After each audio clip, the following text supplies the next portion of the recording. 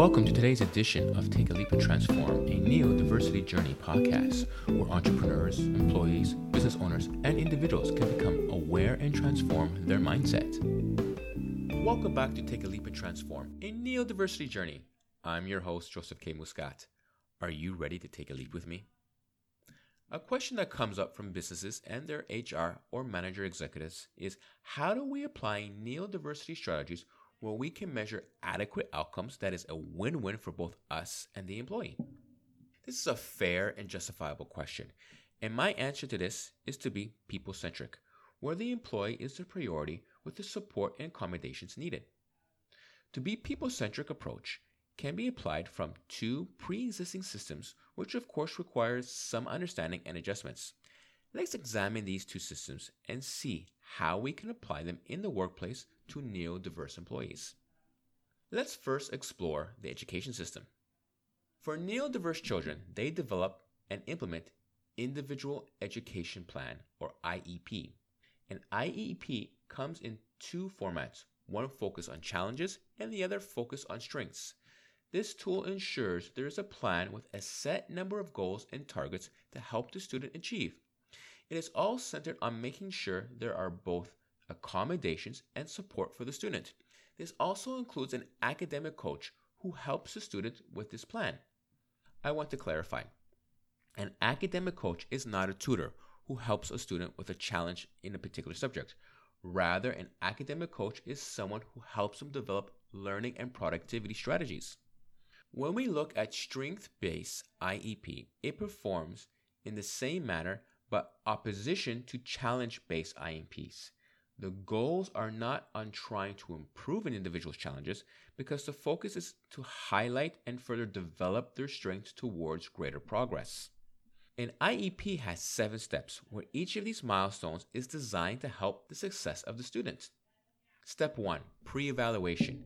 What are the challenges that the teacher has noticed? Step 2, referred by a special needs education psychologist. Step 3, diagnosis of neurodiversity. Step 4, meeting with parents to discuss the diagnosis.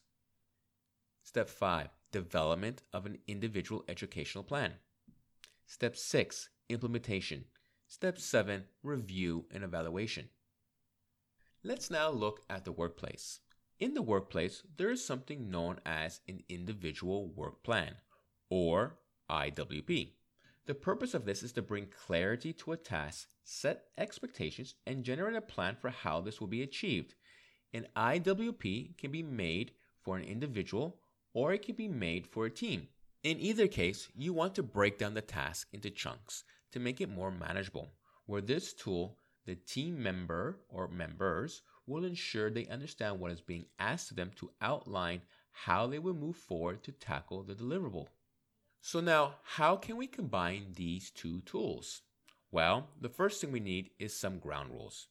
This is a neurodiversity IWP, so this will need adequate considerations. Identify the challenges and the strengths. The two primary focuses are to ensure that there are support and accommodations for their challenges and to build on their strengths. In both scenarios, it is important to ensure there is an ease of access to the resources that are required.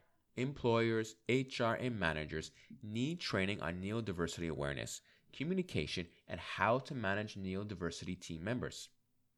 Set goals and targets that is a win-win for both employer, manager, and employee. Describe what that win-win situation would look like. Set a path of how they can move forward, which will lead to further promotions and pay raises. Of course, what does the employer want to see from deliverables? Have a job coach. The job coach is there to help provide productivity strategies, self-esteem building, and additional support to individuals. Then you can apply SMOTS, which stands for specific, observation, measure, interactional, time-related. The above is like SMART goals with a unique philosophy. I took this from my friend and mentor, Andrew Gibson, who's from a solution-focused approach. As you can see, there are two major differences, O for observation and I for interactional. Why this change? Well, Observation is about noticing what is working and where are the connections that lead to desired successful outcomes. It is, of course, noted what is working and understanding why. This relates to interactional, which is about seeing the connections and how they influence one another. And lastly, review and reevaluate each quarter. Each of these steps is designed to create a plan where both the employer and employee can understand what is needed as well as expected from both parties. The individual work plan not only outlines these expectations, it also brings in a more clear understanding and empathy towards the employee who may have felt overwhelmed, stressed, and alone as there were no support.